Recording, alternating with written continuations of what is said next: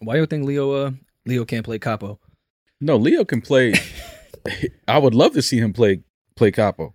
That would actually be like amazing. As Jim Jones. Yeah, I like it. The guy can play Jewels. There's probably a terrible blackface joke somewhere in this that we should avoid. Because you wouldn't put on a blackface. No, I would just be white and play Jewels. Yeah. And Leo would be Jim Jones. I like that for y'all. I think that helped bridge the racial gap in the country. Maybe Michael Rappaport could play Cam. No, I see where it's going. Very, very productive and then progressive. You play Freaky. Yes, okay. I'm down with that. I can do that all day. Look, we got someone authentic. Yeah, exactly. Someone that's really from the culture. That's fucking hysterical. Yeah, though. I see those memes going around. People on the internet have way too much time, but I love it. That it did cause some pain in my mentions though. I had made a joke a couple years ago that didn't go over very well with the West Indian community. What joke was that? I said, I wonder if Jim Jones has ever been booked in Guyana for a show and they just put flyers up around the city of Jim Jones performing in Georgetown. Why did they kill you for that? I thought it was just a funny joke. And on top of that, it was a bunch of fucking weirdo cult people that went to Guyana. He didn't kill anyone from Guyana. People are just, I don't know, whatever. Well, I fully support. I do want to see that movie though. Do you know that story? Not much, but I know some of it. Yeah, Jim Jones, he was a cult leader. They all went to Guyana and did a mass suicide. Yeah. Wearing some Cortez Nikes. I think that was the same one. And put, whatever. Is it a difference?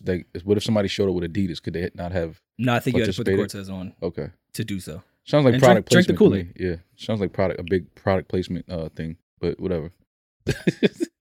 Listen, you ain't got no Cortezes on? Nah, you can't kill yourself. Get out of here. Like, what? What is this? Like, I still want to kill myself.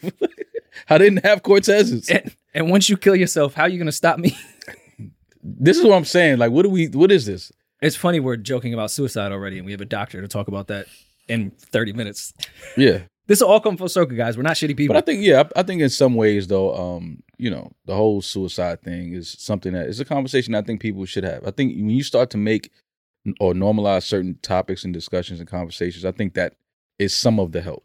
Because I think like a lot of people don't like to talk about, certain things and, avoid certain type of conversations. I think that sometimes, and then making a good joke about, some of your struggles, that to me helps too. Though. I made a career out of it. Yeah. There you go. Speaking of hostages and cults, did you see the Kanye West ransom mob ties? Yeah, video? I was kind of concerned for Ye at first. Like I was looking at it and I didn't understand what was going on. And then whenever Jay Prince is on camera, I'm things are serious. So I'm like, okay, this is something serious. Some Captain Phillips vibes there. Yeah, and then I'm looking at it and I'm like, oh, okay, I get it. He just didn't want Ye to just go off the hinges and say some way left shit. No, read this. Say this, and this is the message we're going to get out. We don't want you freestyling none of this. This is what you should say. It was a very Ye response, though, and not that I don't see the importance of the Larry Hoover case. But what a Ye thing to do. Like, finally, when it's something I need in my selfish ass, it's going to be like, yo, let's dead this now. I got this cause. But, I mean, honestly, the whole situation between him and Drake is... Like, what is it? What is it really about? You know what I mean? Like, it's like we get, the affiliation with, Pusha and all of that and how that was a sensitive thing. But is it really that serious? No, I just think like, should these two of our biggest artists ever really be beefing about something like, you know what I mean? Like, again, it may be something real personal that none of them have spoken on. So we don't know. But if it's nothing, outside of which he addressed on Drink Champs, not sleeping with, somebody's wife or, if it's not that, I don't think that there's anything to really beef about. And they're not beefing about money, obviously. I actually thought that Ye shit was actually pretty mature too. Like, and if you did beat, all right, let me know and I can figure it out from there. Stop alluding like you beat. Because if you beat, cool, I'll have to go deal with that. But don't allude that you fucked. It's weird. Do you feel like Drake alluded? Do I feel? Yeah. I think Scorpion could be called, hey guys, I'm letting you know that I fucked this guy's wife. Okay. I missed that track, but okay. It's 1 through 27. I didn't hear that track. And, you know, sometimes maybe I'm just not listening for that, but okay. But yeah, if it's anything outside of that, I think that, you know, it's time for them to bury that and move on. And I think that'd be great. I think that'd be I think that'll cause change. Like, should Ye have a problem if, let's say he did beat before? Not when they were together, he just beat. Before they got together? I could see him having an issue if he maybe approached Drake about that and asked him in privacy, you know, have you and Kim ever had any type of relations before we got together? Like, you know, and if, you know, Drake didn't want to put that information out there, it kind of was like, you know, I'm not going to just put her business out there. I'm going to wait for my double disc. Yeah, like, you know what I'm saying? It's kind of like, I understand if he don't want to, you know, expose that information, but I could see why Kanye would feel some type of way about that, though. Yeah, I can see it. Well, I do actually hope that leads to whatever this concert shit is. I think it'll be, I mean, obviously we know how monumental and how huge that would be. This is definitely like a stadium event. This is something that is just, I don't think we would have seen two artists of this caliber have a show together. Like, I don't know if we've ever seen that. I mean, I like the cause behind it. I am curious what Ye plans on doing with that. And I'm not making any assumptions about it. I am very curious to see what it would be like if two of the biggest artists did do a show together and what type of attention that would bring to an incarceration problem. Because I do think, and I'm not saying this is what Ye and Drake are doing by any degree, but I do think celebrities a lot of time do all these functions and these charities and these big events and like, just to be like, hey, look. And nothing really gets done. Yeah. I think that if they, you know, maybe build some schools in Chicago and Larry Hoover's name. Yeah. Things like that. Some, you know, after school programs, community centers, things like that. I think that whatever they do, it will cause change, though. I think it almost has to. I'm just curious with the strategy. Because, like, remember in COVID when all those celebrities, like, sang that song on Zoom for the first responders? And it was like, yo, if y'all don't shut the fuck up, you're not bringing any attention or change to anything right now. Y'all are saying, hey, look, I care. Right. Remember when everyone was doing the mannequin challenge? Where were we going as a people? Like, as society? Where were we going with that? Okay. I can't. Granted, I did not participate, but Carl can definitely attest to this. The crew I was in at the time. They loved a good mannequin challenge? Oh, we did it at every Palooza with the entire crowd. Okay. Every time. It looked cool, man. Yeah, but people just stopping what they're doing. I participated in planking. I did too. I have a plank photo that made its rounds around the internet. I don't think I missed that one. Yeah, I was on top of the chimney. Oh, I saw that. Yeah. Yeah. Oh, well, all right. Well, I mean, I think that's kind of ill. I applaud you. Yeah. How did you get up to the chimney? I've climbed many rooftops growing up in the Bronx where I can get on a roof. Well, what type of chimney was it? It was just, I don't know. I'm not a chimney master. Was it like a one they would use in a Santa Christmas movie? Okay. No, Santa can't fit down this chimney at all. Okay. All right. Yeah. Then never mind. I'm not thinking of that. That was really like one thing I learned in that whole stupid moment of my life of like climbing on top of a chimney and planking. I was like, okay, nobody can fit down this. This is not. And how many people have fireplaces? Yeah. Well, a lot of people have fireplaces. I guess. Yeah. They should have redid that lie a little bit better for all the children in the world that didn't have fireplaces. Yeah, my nephew the other day, he FaceTimed me, his tooth fell out. So, you know, he's 5, so I'm like, oh man, you gotta put under the pillow, the tooth fairy's coming, you know. He looked at me, he was like, the tooth fairy's not coming. He was like, mommy's gonna put my money under the pillow. I was like, oh, excuse me, that you already know that the tooth fairy isn't real. Like, I'm sorry. Well, my mom told me Santa came through the front door, but yet was also trying to tell me at a young age, always lock the door behind you every time. Instill that in me. Always lock it. So I'm like, all right, should I unlock it tonight? Like, wait, does Santa have a spare key? Does he know? Oh, no, it's not under the mat, Mom. So we grew up with so many bullshit stories, man. It's incredible. Like, the tooth fairy one might be the craziest, though. Yeah, because like when you think about it, it's like, did we think that some like fairy's gonna fly in this room and like go under my pillow and take this dead tooth and you know what it's like to grow up Catholic with Easter and Christmas and have those two conflicting stories? Like, all right, today we're celebrating Jesus' birthday, but there's some dude with a beard coming down a chimney. Yeah. Okay, this is the day that he rose from the dead, and I'm going on an Easter egg hunt in the park. Yeah. And rabbits don't lay eggs. And it just taught me. Rabbits don't lay eggs? No. Wait, I never even thought about that. No. You never had over easy rabbit? Sunny side up bunny? Don't fucking lay no eggs, man. Rabbits don't lay eggs. Like, it's just shit that we grew up in our childhood is just like full of crazy shit, man. Like, somebody was definitely on acid when they created these stories. Like, it has to be. I just think parents are fucking lazy. I see it now with parents. I don't have kids, so shit on me.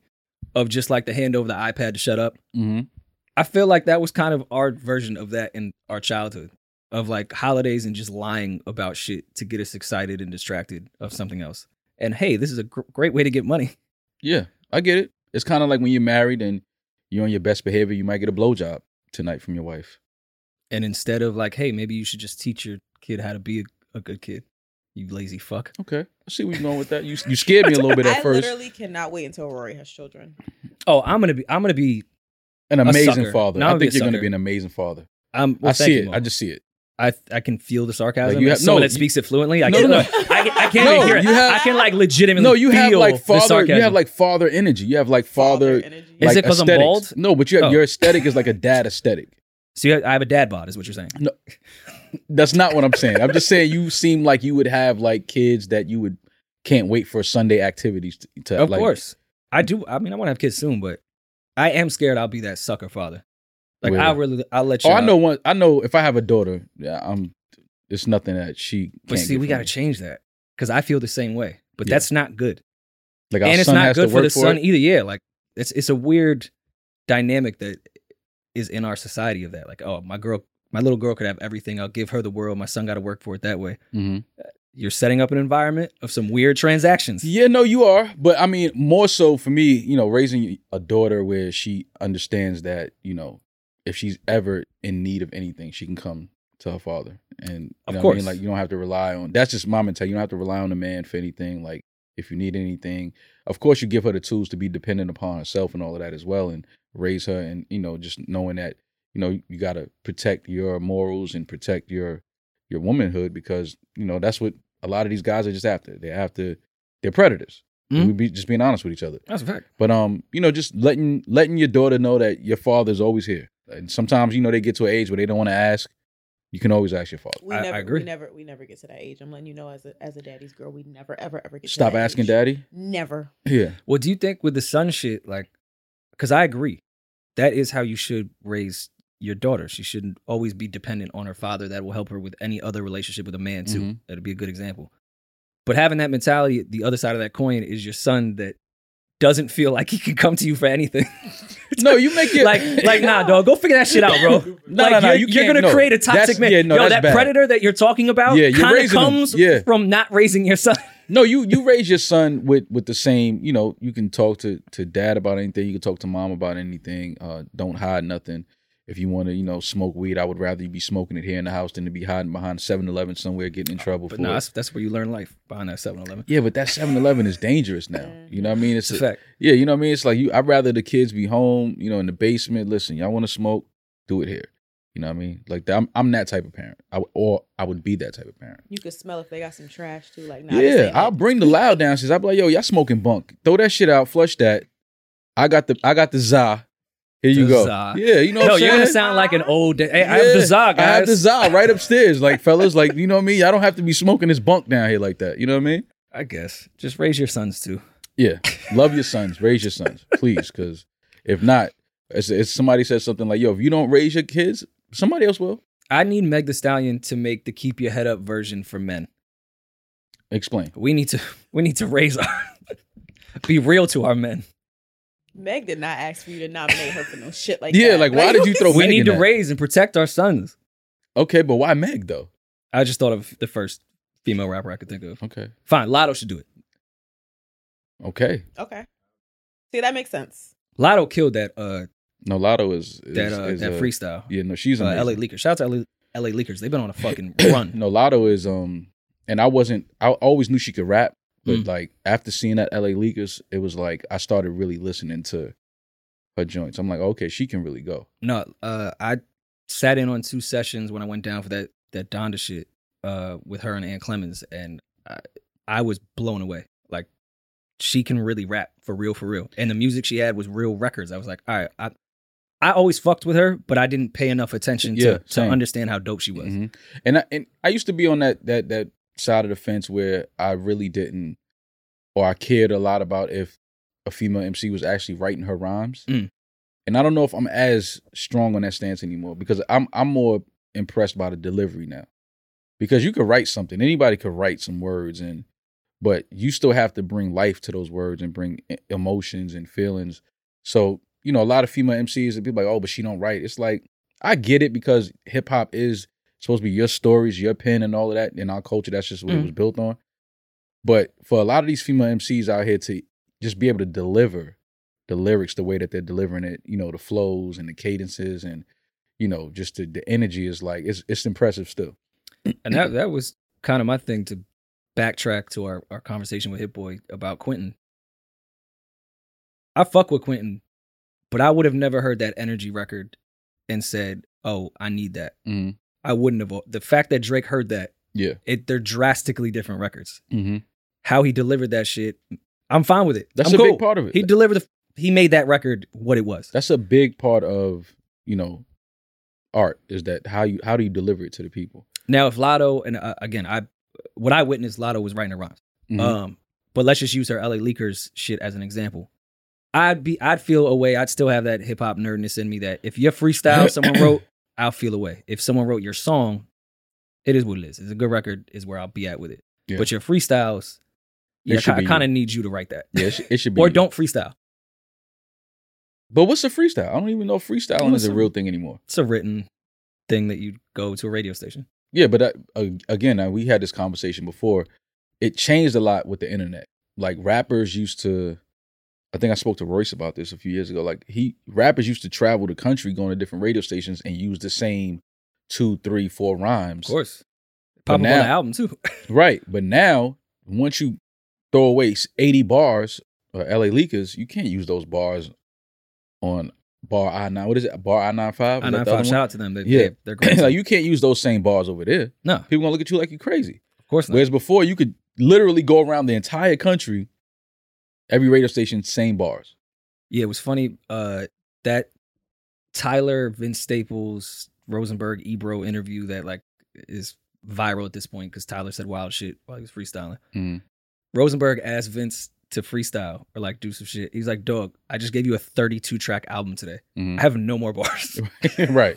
I could spit something from that album, but that's about it. Yeah, I mean, rappers are not, you know, robots, but nowadays you almost have to treat them like they're robots. Like, come rhyme over here and then go over here tomorrow and rhyme, and it's just like rappers don't want to do that. I feel for the Meg fans. I know we was talking about female rappers, and apologies if you take female offensive. I don't mean it in an offensive way.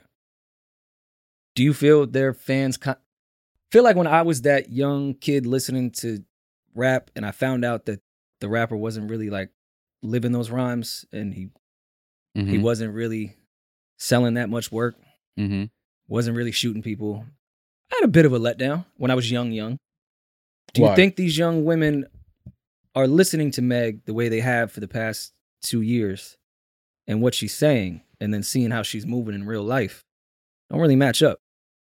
As far it's no hot girl shit. Well, she's making out on IG. She spoke about that though. She spoke about that early. She was like, yeah, I mean, you know, I know the raps. I said it was gonna be a hot girl summer, but you know, like, I'm at the end of the night, I'm going home to my boo. Like, so I mean, she spoke about it. Like, yeah. I want to talk to some of these fans because I felt when I found out that the real Noreaga didn't owe Rick Ross 100 favors. Oh, you thought? Like, it was like, you thought it was a real thing? Like, damn, that's a lot of favors. You was disappointed? I got like real friends that I don't owe 3 favors to. Yeah, 100 favors is crazy. Like, okay, what were you doing? And why did somebody owe you so many favors? Rick Ross is the greatest, man. I know the real Noreaga. When did Noreaga die? Are they even in the same? Listen, it's the art of storytelling, man. That's what hip hop is. It's the art of storytelling. He owed me 100 favors. Yeah, pay up on some of them favors. Listen, I don't know, but I do feel bad for the girls that really thought it was a hot girl summer and then saw Meg making out. It's a letdown. Speaking of hot girl summer, Maya Keisha Bottoms is her name, right? Mm-hmm. She tweeted out that Atlanta is officially in the green zone with COVID, and that they would be easing back on the mask mandates around the city, but still in certain like city official buildings, I think you still have to about us, because I don't know if Keisha Bottoms has been to Copper Cove at all. Or walked outside, period, in Atlanta. Yeah, in Atlanta, but Atlanta was always in the green zone as far as Atlanta was concerned. I landed at Atlanta airport and had a mask on where it's like federally regulated. People were looking at me crazy. like, yo, if you don't take that fucking mask off. Got in the Uber driver was looking at me like, it's okay for you to take that off. I'm like, spitting in my face. Yeah, like I'm from New York. Like, you better have a mask on, because if not, you get that alert from Uber saying, hey, so yeah, you didn't have a mask on, and so next time you're gonna have to take a picture and prove that. Atlanta Ubers are so against masks and COVID that if you try to put the window down, they'll close it. Like, nah, keep the germs in here. Yeah.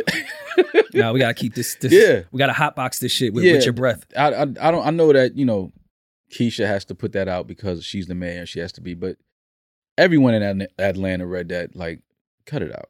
Like, there was never. We were blowing hookah smoke when you were supposed to be quarantined. Atlanta didn't close halfway since March 2020, at all. So I get it. Good to hear that Atlanta's in the green zone and everybody seems to be healthy and the COVID numbers are way down. That is great. Which is amazing. What is a green zone? What takes you from yellow to green? I'm guessing the numbers of patients and a COVID positive tests have to be at a certain number for it to be considered green or not. That's so odd to me, though. Like, it could take one person to go from yellow to green. Shut it back down. I think I don't know what country it was, but they had literally shut down the entire, they went back on lockdown because 3 people had tested positive for COVID. And an entire, like. I guess it starts with one person, so it spreads. I get it. But it's just insane. It's just nuts that that's how they're going to gauge it. With green and yellow and like, dog. Two people today. We can go back to Atlanta whenever we want, Rory, and we don't have to wear masks. We weren't really wearing them down there to begin with. Will be wearing mine. You will be wearing yours? I am not part of the problem. Okay. Be progressive with your platform, Rory. I was asked a question by a woman recently. Tamaris, I think I want to ask you this question as well. She asked me, she had taken her braids out and some weave out and said, hey, do you think my hair is growing? Mm-hmm. And I had seen it before she put the braids in. She's been trying to grow her hair, her natural hair. And that's like one of those things of, are you asking me for honesty or are you asking me? It's a setup question. That could ruin your whole night if you answer that wrong. How do you go about answering that? And should women ask those questions to their guy? Yes, they should. But you have to find, it's all about the words you use. So when a woman says, hey, do you think my hair is grown? You look at her and say, it does look really healthy.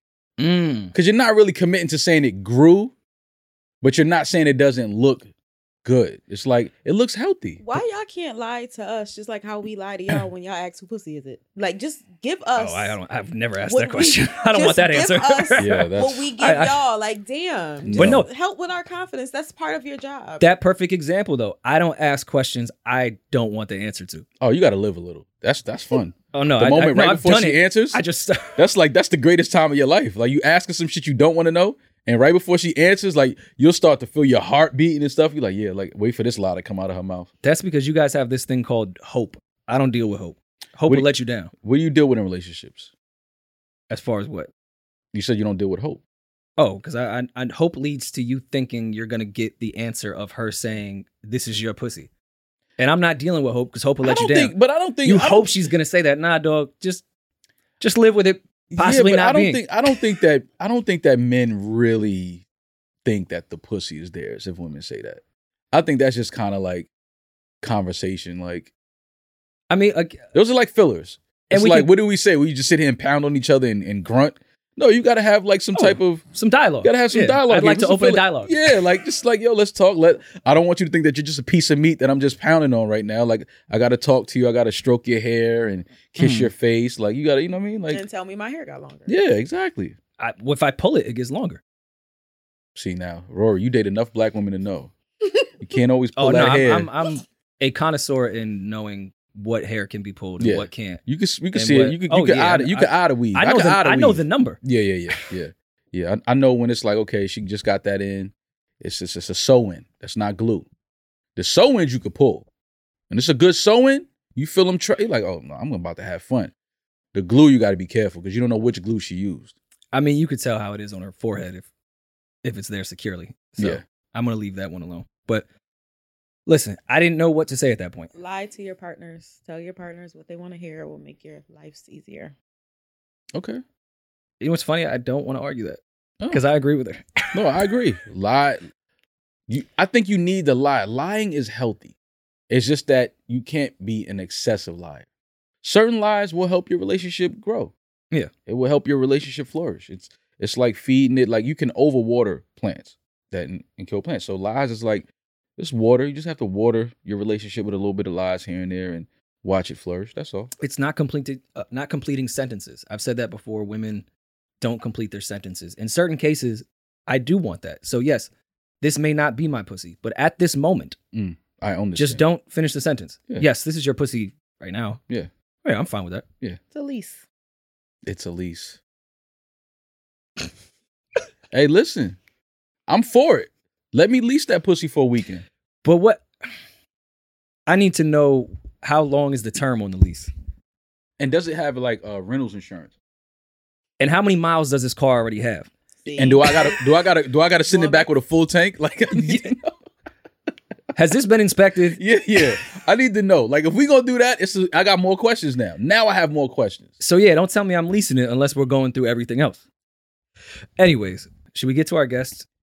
I know we're kind of all over the place today. We have a live show coming up tomorrow. Is it tomorrow? We're recording Wednesday. We're recording Wednesday. It's tomorrow. So by the time they hear this, our live show will have been over. All right, we did our live show. It was great. Blew the roof off, Rory. You were great out there, man. I gotta tell you. We blew the roof off of that place. Are you bringing a stylist? No, I've never had a stylist. Like, my friend was helping. Like, I hate shopping. I think I spoke about this before. I hate shopping. It gives me anxiety. I hate going to stores looking for things. So a friend of mine, she used to help me. She used to go grab a bunch of pieces, things that she knows that I would probably like. I'm personal shopper. Yeah, I'm very simple. And but she had a baby, so she's home. You know, had a newborn, maybe like 2 months now. Congrats to her. So yeah, now I got to do all my. So you have to go. You have to go to the Griselda show by yourself and buy the merch. Yeah, I got to do all my shopping by myself, man. What you gonna give them? I haven't even thought about it. I don't know. Something. I got a bunch of shit that I never wore, so I definitely have something to throw on. All right, I was gonna find something like. Well, what did we give them? Because now we're talking in past tense, third person. I was thinking something form fitting. I mean, yeah, man, something that accents your skin. Yeah. And your beard. I think a lot of fall colors, pumpkin colors, orange. That's why I like That's why I like the fall. I blend in to the environment. Yeah. Can we take shrooms before our LA show? No, not before the show. Before the show? Well, which is in the calendar, and I think we've been pretty good with keeping up with the shit we say we're going to do to actually do with this show. We are supposed to go to Joshua Tree with Belly and take shrooms and do a podcast or film it. Yeah. Maybe not a podcast. Maybe just film the entire thing. And that's still. Yeah, no, we definitely going to do that. That's definitely, we definitely got to make that happen. And Belly, he made sure he reached out and hit me about that. Like, yo, listen, we still doing that. I was like, for sure. Definitely. We should rent like a camper and drive from LA, and that'll be the doc. Yeah, absolutely. The mall shroom doc. I'm with it. Fall mall shrooms. I'm with it 100%. I can't wait. You taking them too? Of course. I've taken shrooms a bunch of times. Yeah, you take shrooms. This is the shrooms. Yeah. What? I was about to do some coke tonight. You can't spell shrooms without the R. Come on now. Or the O. Listen. And I got M's. Okay. Get your shit off. See, this is what this is. I was waiting for that to show up, man. Okay, get your shit off, man. Talk your shit. I don't. Leave me alone. A subscription feature is coming to Instagram. How do you feel about that? What is it? Subscription. So it says, some social media platforms have begun adding ways for users to financially support the people they follow, and Instagram is the next. Instagram, a Meta-owned platform, announced the launch of a new creator subscription. The Instagram app for iOS was recently upgraded with new in-app purchases called Instagram subscriptions, with pricing ranging from 99 cents to $4.99, according to Sensor Tower and Apptopia.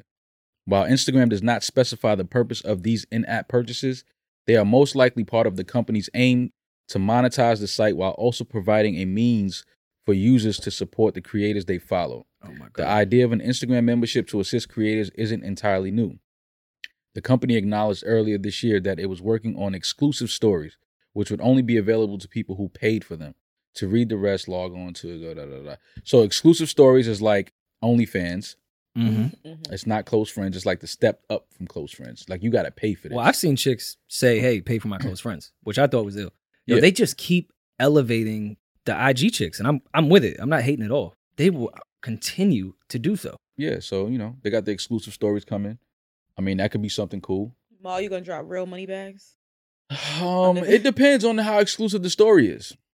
Like if I'm following what would be your quintessential Dateline story that you would pay for in the close friends? There would have to be some very nasty things going on from some of my the beautiful women that I follow.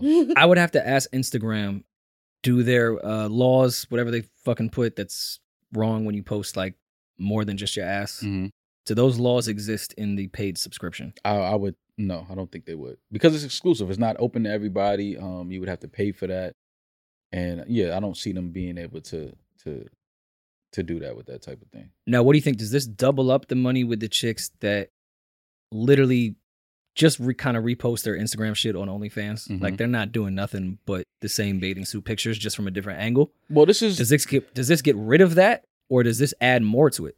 I think that this is Instagram's way of trying to corner the market and kind of remove the OnlyFans thing, because a lot of these girls or creators, they have they create. They have they don't have as large a following on OnlyFans as they do on Instagram. A lot of their fans are on their Instagram, and they kind of like funnel them through their Instagram to the OnlyFans through the link tree and all of that. But I think now with having something like an exclusive story that you have to pay for, Instagram now becomes a one-stop shop. You want to, you can look at the regular story, and creators gonna find a creative way. Like they'll do things where they have a bikini and then start to take it off, and then say, "See the rest on my exclusive story." Of course. Oh no, they're gonna find a way. They're gonna find ways. We're really gonna find out who the smart ones are through this. Yeah, because I can see some like really intelligent girl, like the way Nipsey sold his mixtape for $10,000, or pardon, $100, and then sold 10,000 of them. I could see the IG chicks that use the bathing suit to get to the OnlyFans way from Instagram to just only wear turtlenecks on Instagram. Literally fully clothed, head to toe. You can only see the eyes. That'd be Kenny from South Park. Be like, yo, it's done. It's done. You got to now pay just even for the ass pics that you was getting for free. $20. I'll take my turtleneck off. Will you take your turtleneck off if I start one for our New Royal Mall? Me? Yeah, but we got to raise. What's my price point? Yeah, my price point is like, it's pretty high. I'm now in the 1 percentile. Damaris, I don't know if you understand. Oh, you talking. I don't know if you've spoken to the IRS, but no, I haven't. Maybe I should. Maybe I should. Yeah, no, I would. Yeah, we could have fun with that. I think that'd be crazy, and we could do some interesting things with the show. Yeah, I think that would be interesting. It would have to be pretty interesting for me to try to charge people. Me personally. No, I mean like we could do story. We could do things like you could be home cooking. Without a turtleneck. Please, some Alfredo going crazy. Going crazy on the Caesar salad. Hell yeah. Pumpkin spice everywhere. Going crazy. Could just videos of Baisley. Yeah. I think it's a good thing. I see what Instagram is doing. No, of course. Everyone's doing that paid subscription shit. Yeah. But, all right. I think we should get to our guest. I know we had a bunch of random topics and shit was all over the place, but I was so disappointed to find out his name was not Dr. God. I asked him when he walked in. I didn't ask him on the phone last night when we spoke because I was hoping it was Dr. God. And then when he came in and said that it wasn't, I was like, "You Dr. God." Yeah, Dr. God today. So Dr. Gad, right? Yes, I believe his name is joining us, and I'm looking forward to this conversation. I think it's something that we should probably make a reoccurring thing. Just talking to a doctor that deals with mental health and things like that. I think that's important. Like we got to make it cool. Make it cool to get therapy. Make it cool to talk to a professional about mental health the same way we make it cool for anything else that destroys us. Make it cool for something that helps us. Yeah, and I love that mental health has become such a big part of podcasting. And I think with this doctor, it's a different approach to it because therapy was taboo before.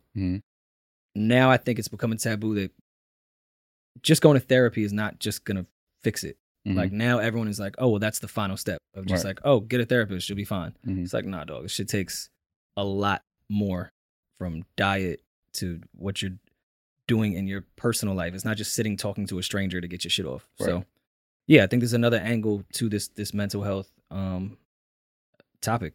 So all right, so let's welcome Dr. Gad and let's have this conversation. All right, welcome to the New Rory and Mal Show. We never do formal intros ever. We usually start talking shit, but we're so unorganized. Someone way smarter than us here. I feel like things need to be a formal hello. This is the New Rory and Mal Show. Right. Welcome. Episode I've thus forgotten. 18? 18. Yeah. We are here with Dr. Ged. We thought it was Dr. God. That's why we had him on here. But now that it's Ged, it's kind of disappointing. Yeah. I thought God was coming today. I gotta be honest. So yeah, how about you give us some of your background? I know you and I briefly spoke yesterday, and you had some really interesting things to say that I think are super important. So we could just start with your background. Thank you guys for having me on, talking about serious things on Sirius. Right. Terrible. Already with the dad jokes. I like it. Listen, that's my lane. This is what we do. You know, the whole road is our lane. Let's call it that for now. Well, look, already giving us jewels. Yes. I hear you guys talk about hip hop, so let me start with that. You know, I do represent Queens. Hey, what part of Queens? In Rego Park. Okay. Right off the expressway. I could still see the apartment that my parents moved to when I was a few months old. Okay. And I saw New York City as a beacon. I still do. And I love this place. I was raised there in Long Island, and nothing else I wanted to do but be a doctor when I was little, you know, because I thought it was the most curious, noble, special, powerful position. You know, I was looking to change people and maybe more, and I think that's what I'm trying to do now.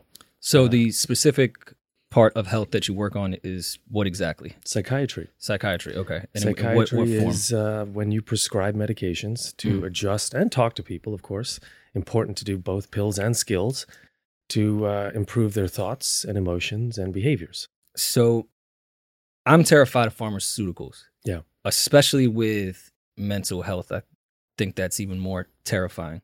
Like I've taken antidepressants before. I hated the way they made me feel. It was awful. Yeah.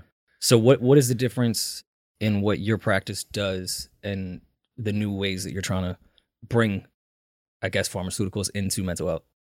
Right. You know, I kind of share some of your sentiment, and that's why I've moved into a bridging model, right? I think that to be an extremist to say they're all bad and an extremist to say there's a pill for everything, they're both dangerous paths. And so when I started in psychiatry and medicine, I didn't know I was going to be a psychiatrist. I mean, I love Fraser Crane and all, but I went to be a doctor, a real doctor, so to speak. And then I realized that, you know, after 9/11, where I was right here, that this was a situation I was going to be more talented for.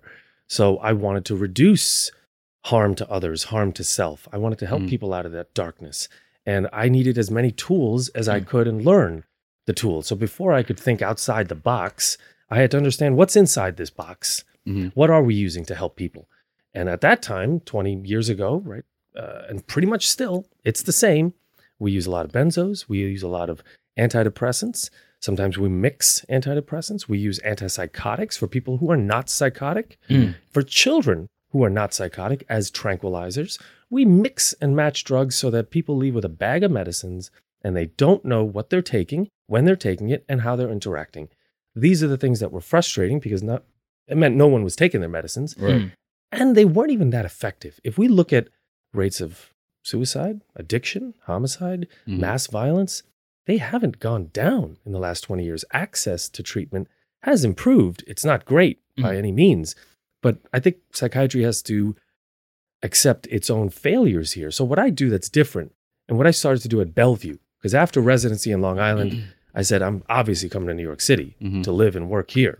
Where else am I going to go? The Mecca of crazy. Right. Yeah. Right. So here I come, and I started to see people at Bellevue, and the frustrating part was going back and forth. Same people sometimes, right? Homelessness, addiction, inability to care for themselves, inability to, or in unwillingness to want to take their medicine, and suicide attempts and slow motion suicide. So I said, you know, there's a great medicine called lithium.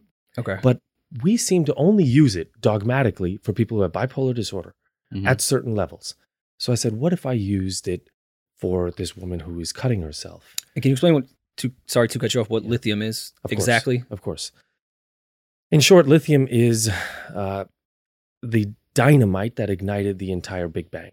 It is a dust. It's a mineral. Okay. It's in every rock. It's in every living thing. Okay, small amounts of it. At that Big Bang, it was hydrogen, helium, lithium. Two of those are gases, ignitable gases. The other is a solid. So it literally started the whole explosion. And if it's in every single thing, right now we know it as a Nirvana song. We know it as, something that is in batteries for your phone, for your Tesla, for your computer, for anything practically. So it conducts electricity. It's a metal. It's the third element on the periodic table. Okay. So it's a salt, it's a metal, and it's also a very effective psych med. But the connotation in psychiatry is, well, that's some heavy duty stuff. You got to be real crazy to be on that. It's going to cause side effects. It's going to make you a zombie. It's going to slow you down. And that comes from misuse and misunderstanding. So back in the day, we certainly overused that medicine and didn't understand that too much of anything that's good on the periodic table will hurt you. Right. Too much potassium is in the lethal injection. Not enough potassium will also kill you because when you have diarrhea, that's what you lose, electrolytes, right? Potassium. So tiny Listeners amounts know are I good. have fiber problems. Say again? I said all the listeners know about my fiber problems. So Oh, well, we can get we've to talked that. about those types. I would love to. But you were saying that, so you took lithium and there was a woman. I just wanted to get a full understanding what lithium was. Oh, yeah, we're going to get there. So, this woman is a prototype, right? A person that I saw over and over, many kinds of people that don't have certifiable bipolar. They don't have manic episodes. But every time they come in, they are harming themselves some way, either with relationships or with addiction or physically themselves, right? Because they've had trauma in the past. Trauma is so connected to self-harm that I thought, why don't I use the medicine that reduces self-harm viably? This is, if you look in psychiatry and say, what prevents suicide? What drug that you guys use prevents suicide? There's only one that has been tested over and over, replicated, and that is lithium. And yet it is still number 25 on the top 25 psych meds prescribed. So that's ridiculous to me, number one. I started to basically use less than the prescribed amount because I'm like, if a lot works for people who have bipolar disorder, who are really sick, let me use a little bit for you to see if you feel better, if you don't want to kill yourself, if you don't think about suicide, instead of multiple other drugs and combinations that are causing weight gain and sedation, sexual side effects. You're not taking these. You don't want these. These are snowing you like a straitjacket for you. Let me give you this. It's natural. And I found out that, if I use half the prescribed dose, it was working. And so doctors, pharmacies would call me and be like, this patient isn't on enough. I'm like, have you talked to this patient? They're doing great. And they're on one pill. So that's how I realized that less is more of some natural things. So go ahead. How much over the last 20 years as being a doctor and studying as far as depression and things like that, how much of that do you attribute to like social media and access to a lot of information? Because I feel like people have so much access to information, your brain is on the wheel, anxiety levels start to heighten and things like that. And I think that as a doctor, I'm sure you studied patterns of the effects that social media and access to information around the world and taking in so much information at one time can affect someone's brain. Like, do you attribute a lot or some of the suicidal rates to people with addiction, if you will, to social media and being just online, reading things and not being able to just relax? Portion of it, yeah, absolutely. But not the majority. I don't want to make social media the devil right. here. It's a tool, right? The internet is a tool. I've seen the pre and post of the internet. I'm 45 years old. I don't think you guys are that much combined. No, I'm kidding. You guys are seasoned veterans yourselves. 31, and Maul just looks like he's 25. He's not. No, I'm kidding. Though, but I'm probably older than most of your listeners, and that's why I think I can be a bridge.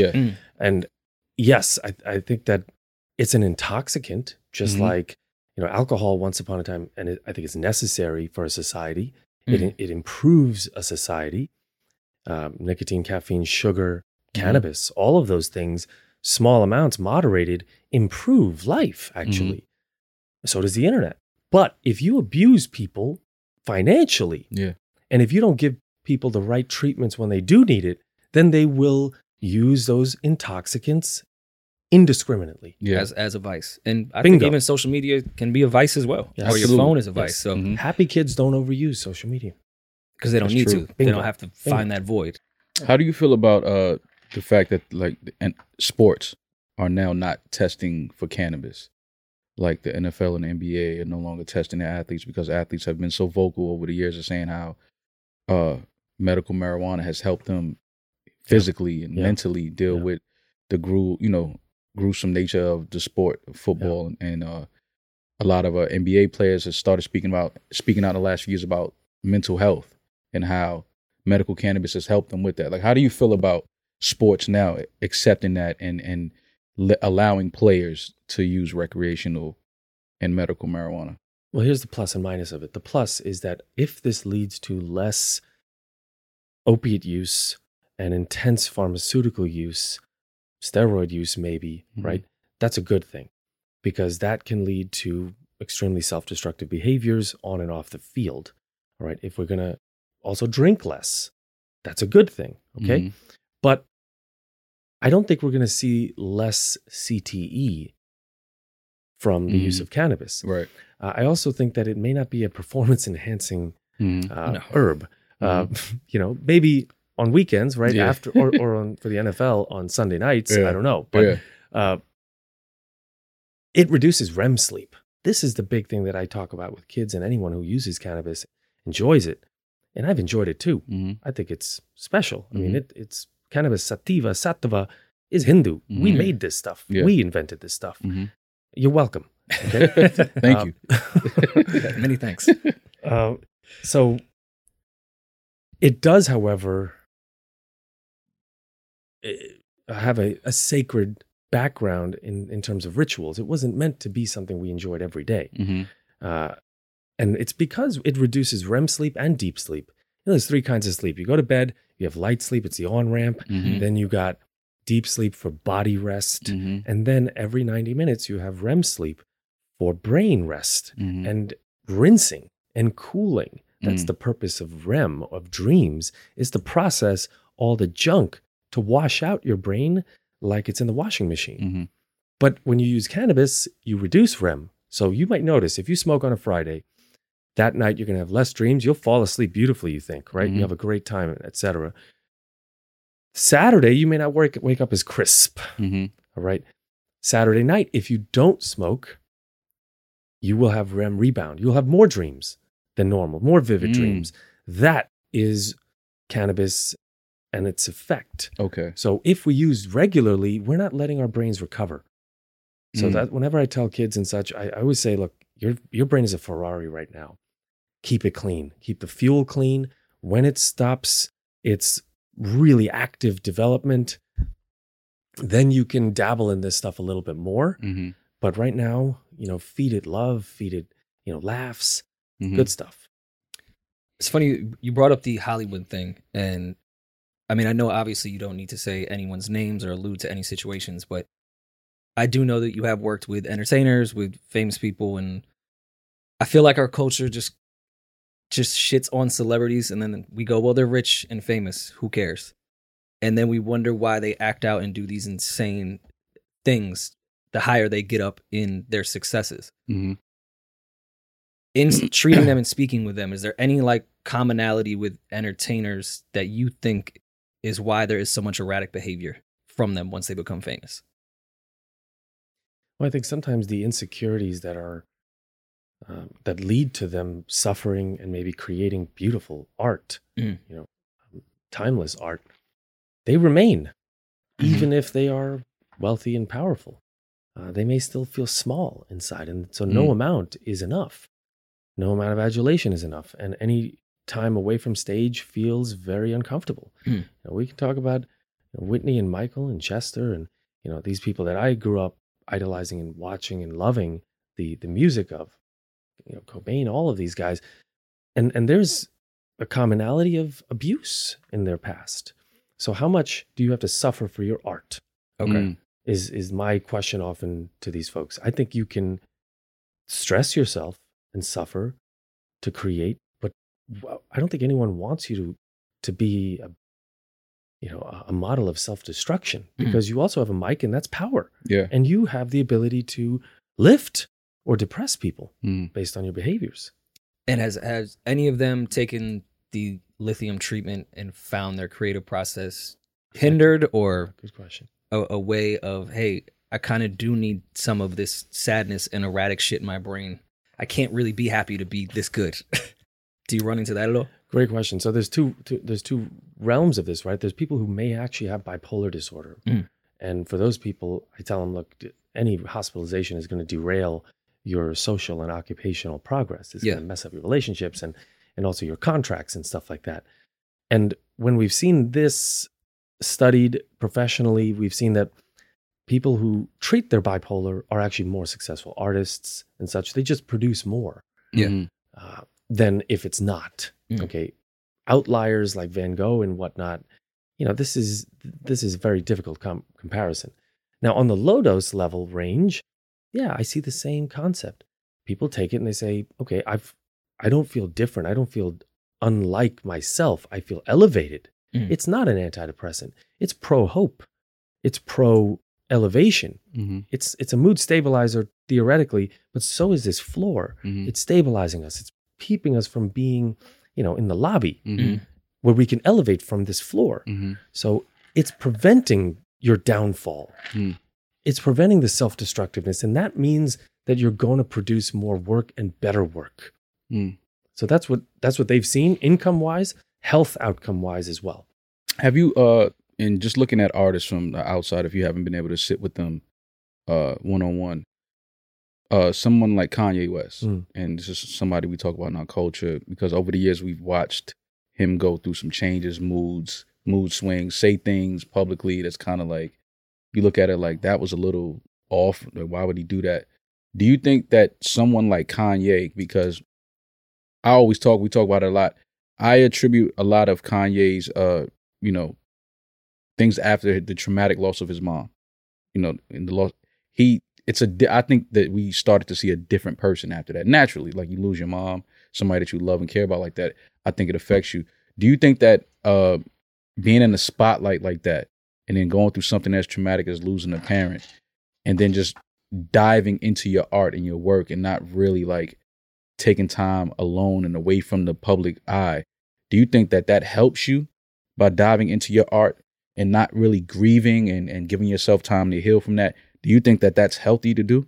I don't think that's healthy. I think any loss, and look, we're in a time of COVID, a lot of people have lost, right? I've lost people I know, mentors and such, and it's been awful losses, undignified loss. Kids and even kids, believe it or not, and mostly elderly or grandparents dying alone in their beds.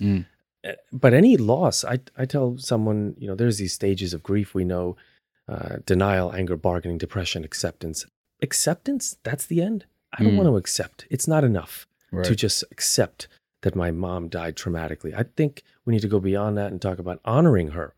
How do we honor the people we lose? I don't think it's through destructive behavior. We take the best of them and continue to live with that and elevate them with us. It's Star Warsian. I mean, Obi-Wan dies and we keep him and we use that love and energy. I hope that he would, or anyone would, not just avoid and dive into work, but pause and reflect and see what is the essence of that loss of that life and what can I include, not just put a plaque up and such, but what can I keep in my heart every day and keep continuing.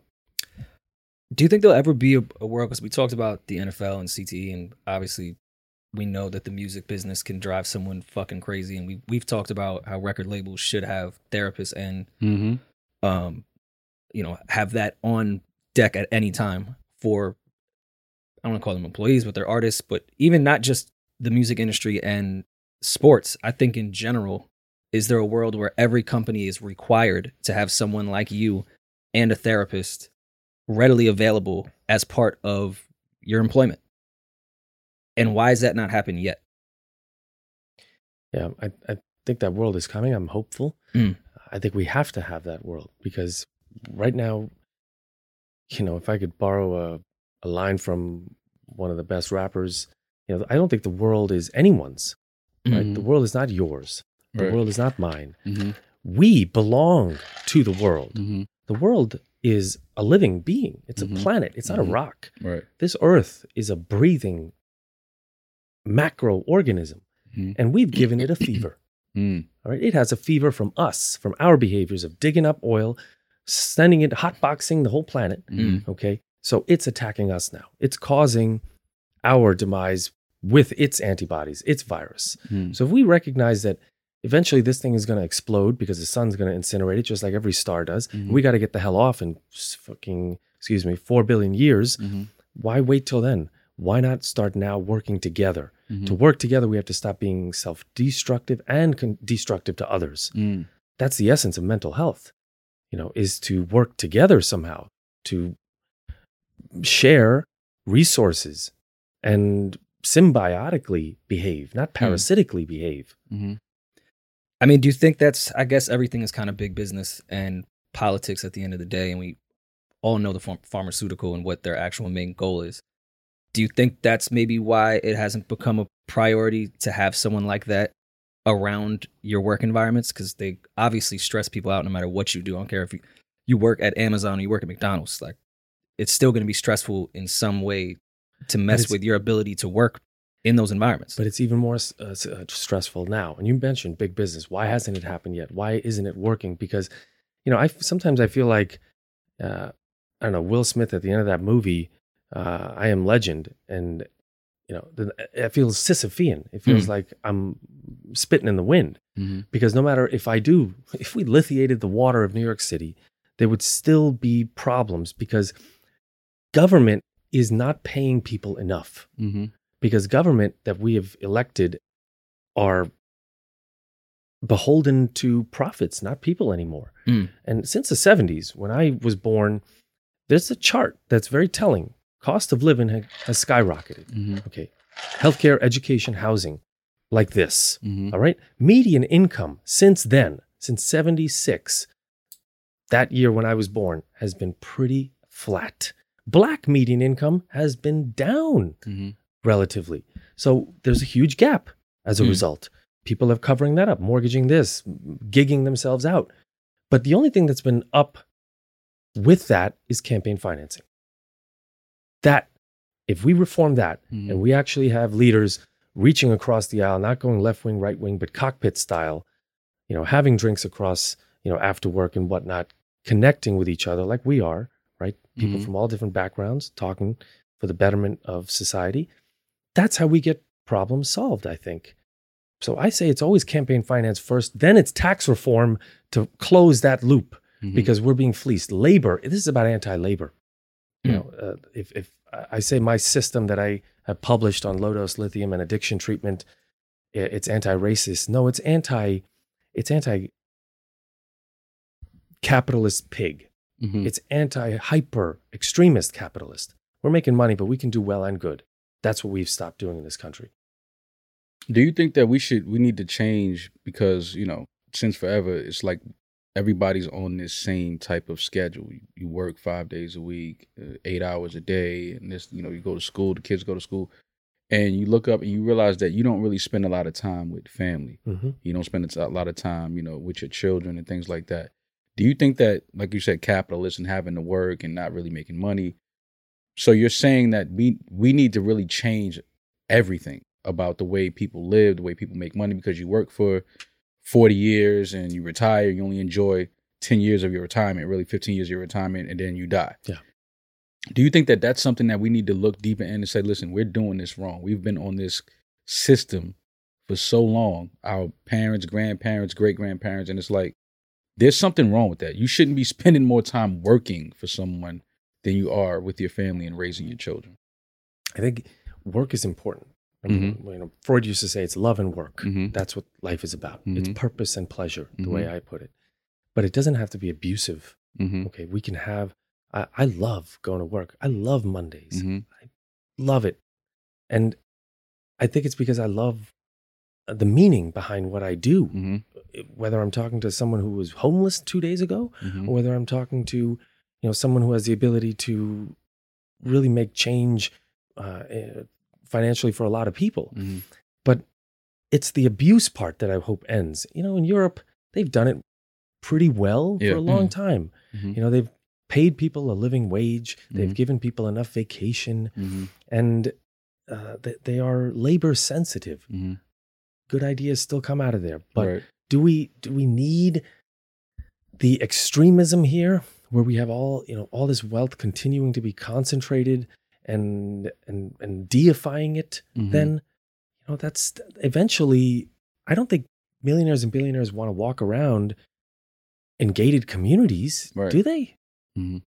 To be protected like that? Right. I think if I'm hurting someone like that, that's hurting me. Well, I Right. think one of the few good things that not good that came from COVID, but a realization we had was that 8-hour workday, you don't really get much done. Mm-hmm. People were working for 3 hours at home during COVID, and we're getting just as much done Mm-hmm. as that 8-hour day. And we're probably in a better mood. Of course, it was COVID. Everyone was feeling the way they felt, but you did have some more time to find yourself, Mhm. I would say. Mm-hmm.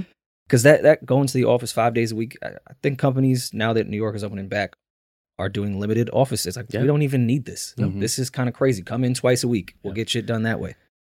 And yet, I'll tell you, it is in the room where it happens, not the Zoom where it happens. Yes. Right. Right. I like being here. I like meeting you guys. I feel like we have a good connection and energy here. Mhm. And yet, I think a hybrid approach is what we're headed for. Right. A few days a week, men and women still need to hunt. They still get a thrill Mhm. out of putting on the wingtips and Yeah. going to work Yeah. rather than staying in, striped sweatpants. Yes. They're comfortable. They're very comfortable.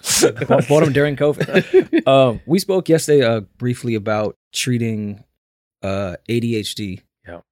And how that's, for the last however many years has been going. I want to ask not only with children, but with adults. I find people, especially around my age, are now have adult ADD. And I don't know if that's because half of our life was in front of a screen.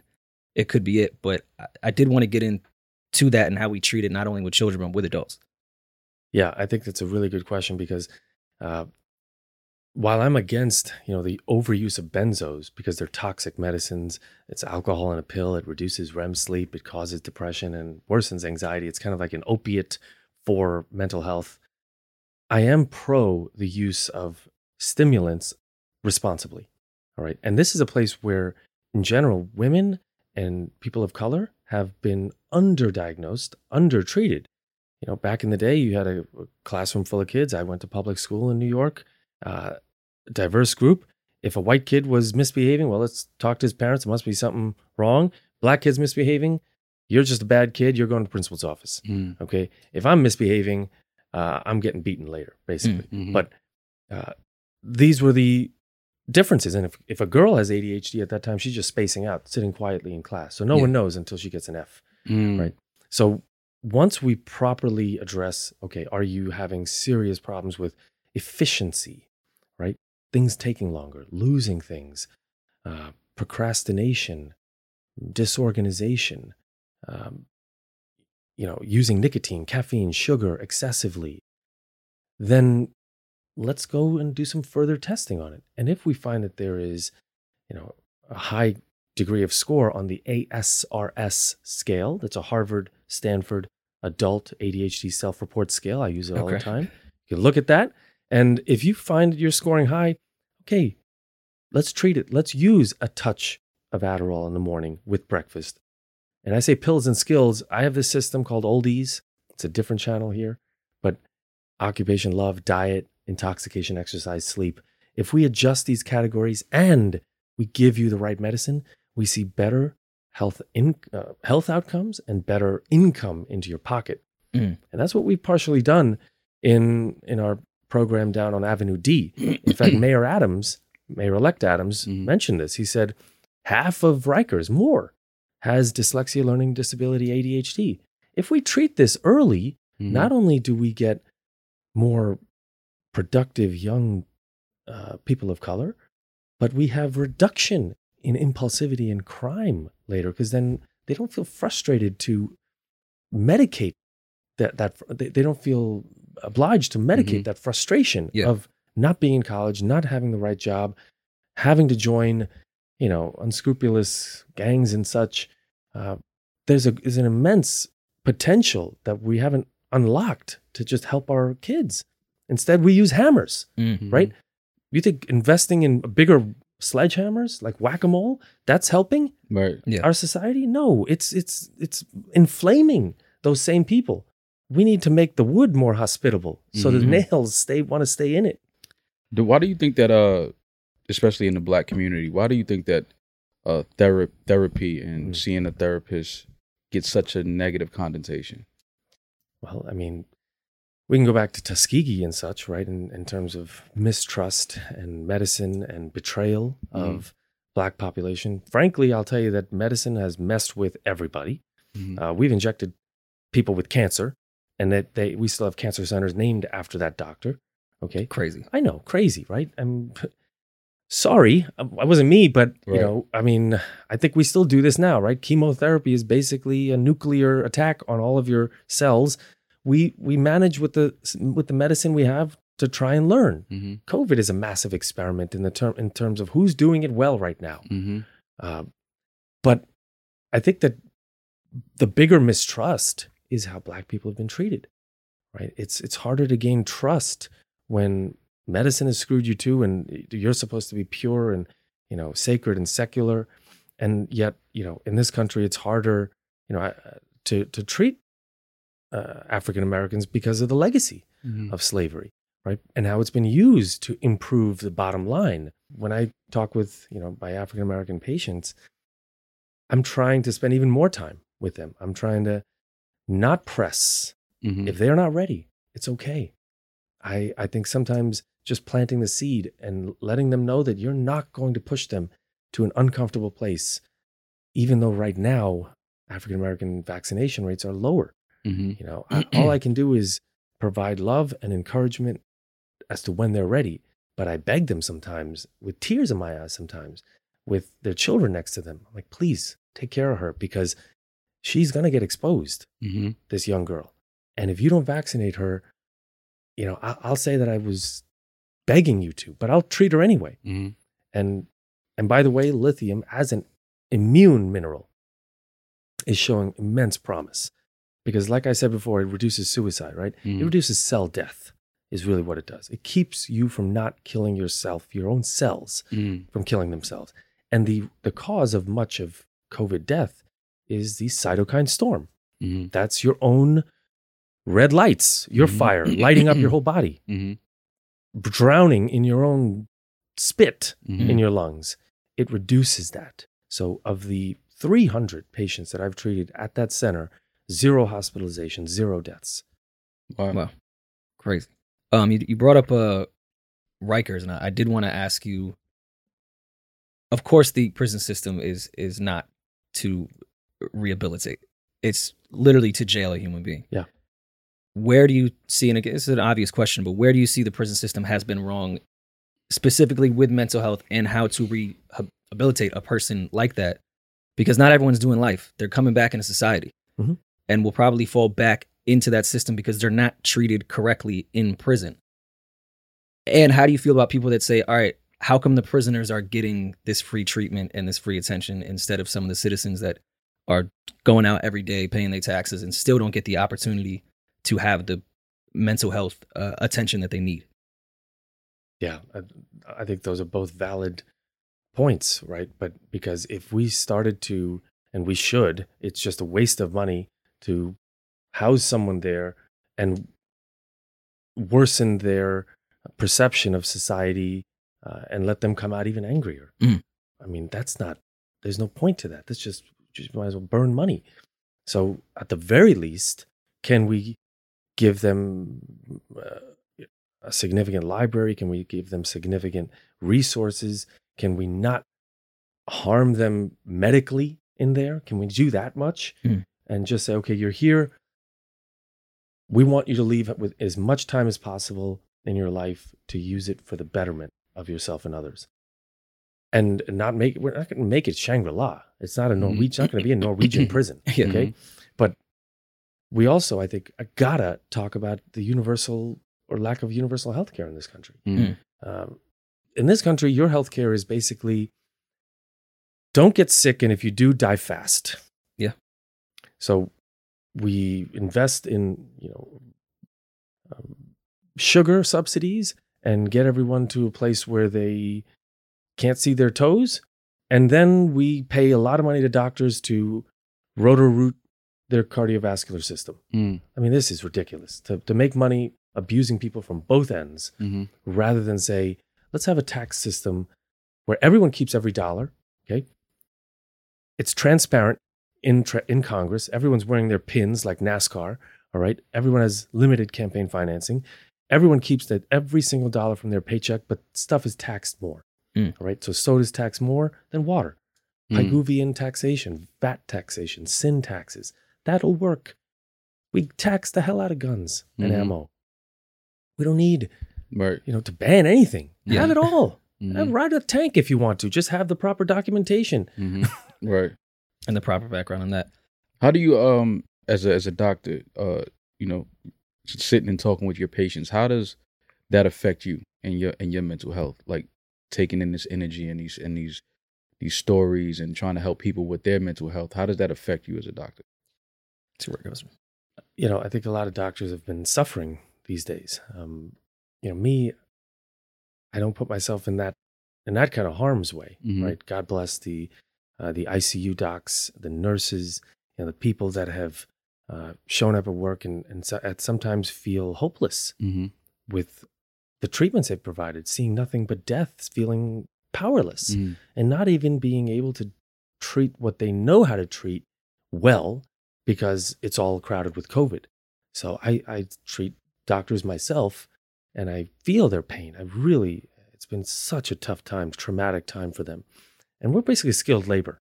Okay, at this point, we're not, what we used to be in terms of, island hopping moguls or anything. Right. Food is medicine. Food is medicine comes from Hippocrates. Yeah. Okay, that's way back. Absolutely true. And we are poisoning. The Western diet is pleasure-ridden, right? Yeah.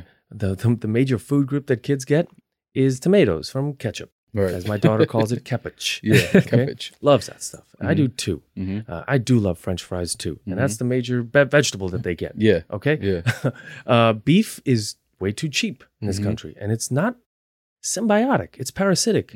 To feed off of cows like this in my land, they're holy. I still like a good steak, but it has to be rare and grass-fed. I mean, medium rare, but rarely taken, if at all. So the point is, I think we have to go with a symbiotic diet long term.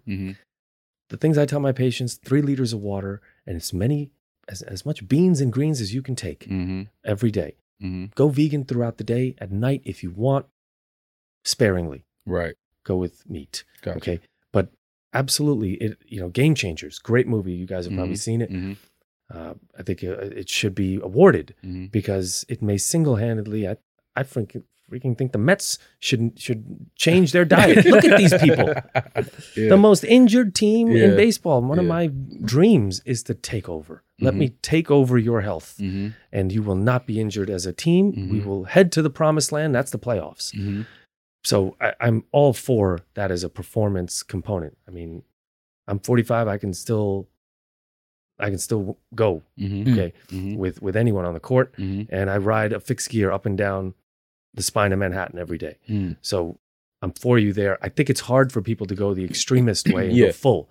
But if you talk to them and say, we love you, this is not about shaming you for your weight. This is never about that. This is about love and encouragement. We want you to be capable, more capable than ever, good to yourself. Introduce these things. I never tell people what to not eat. Right. Just add more greens. Right. Throw it in the smoothie. Throw it in the pasta sauce. Go with chickpea pasta. Right. You might mix it up hybrid style. Yeah. It'll be better for the environment. It'll be better for your microbiome. That's what was screaming when you went vegan. Yeah. You had die-off of bacteria throughout your gut. So be more regular. Right. I oddly talk about bowel movements a lot with my patients. I want them to be very regular. Right. Because that means food is not staying and then causing inflammation in your body. I mean, I don't have anything else. If there's other points, No, this we was made amazing. it to bowel movement. So This was- this is like we went through Oh everything. no, I got to meet him about my fiber shit. This is a gift for you guys. I hope you enjoy it. This is that water I was talking about, Third Element water. Oh, great. Out of Texas. Thank you so much. Oh wow, Yeah. it's a nice bottle, glass too. And Yes. is there a website or a social It is, media page for obviously on people to Instagram, purchase? Third Element Water, and a website as well. You know, there are a lot of different ways to get microdose lithium into your diet. I think Yeah. if you look that term up, you'll find me, GADH. My publicist Echo Baden, great guy, hip hop aficionado and art aficionado, has been instrumental in setting this up. So I want to give him props. And thank you guys. You Justice, guys brother. are some of the, leaders, I think, in thought and in connecting with the Gen Z audience right now. That's terrifying, Doc. I know. So your shoulders, don't look big, but they're strong enough to handle this. Well, Doc, I appreciate it. This was a really, really dope conversation. It opened up a lot of things to me, and I'm definitely glad you bought that. I'm a water guy. I drink a lot of water. So Best one in the world. yeah. Yeah. Definitely glad you bought that. I know you said the website for the water, but where can they reach you specifically on socials? Yeah, I mean, they can. I think Googling me is probably ideal. If you look up Dr. God, whatever, GADH, you'll see me. There's only one. And low dose lithium. I think that's a better thing to look up because I want to be really less about plugging me or any company than the solutions to help. Again, I'm not biting the hand that feeds me. I say if you're happy with your current treatment regimen, great. I think this can only help, kind of like fluoride and good dental hygiene.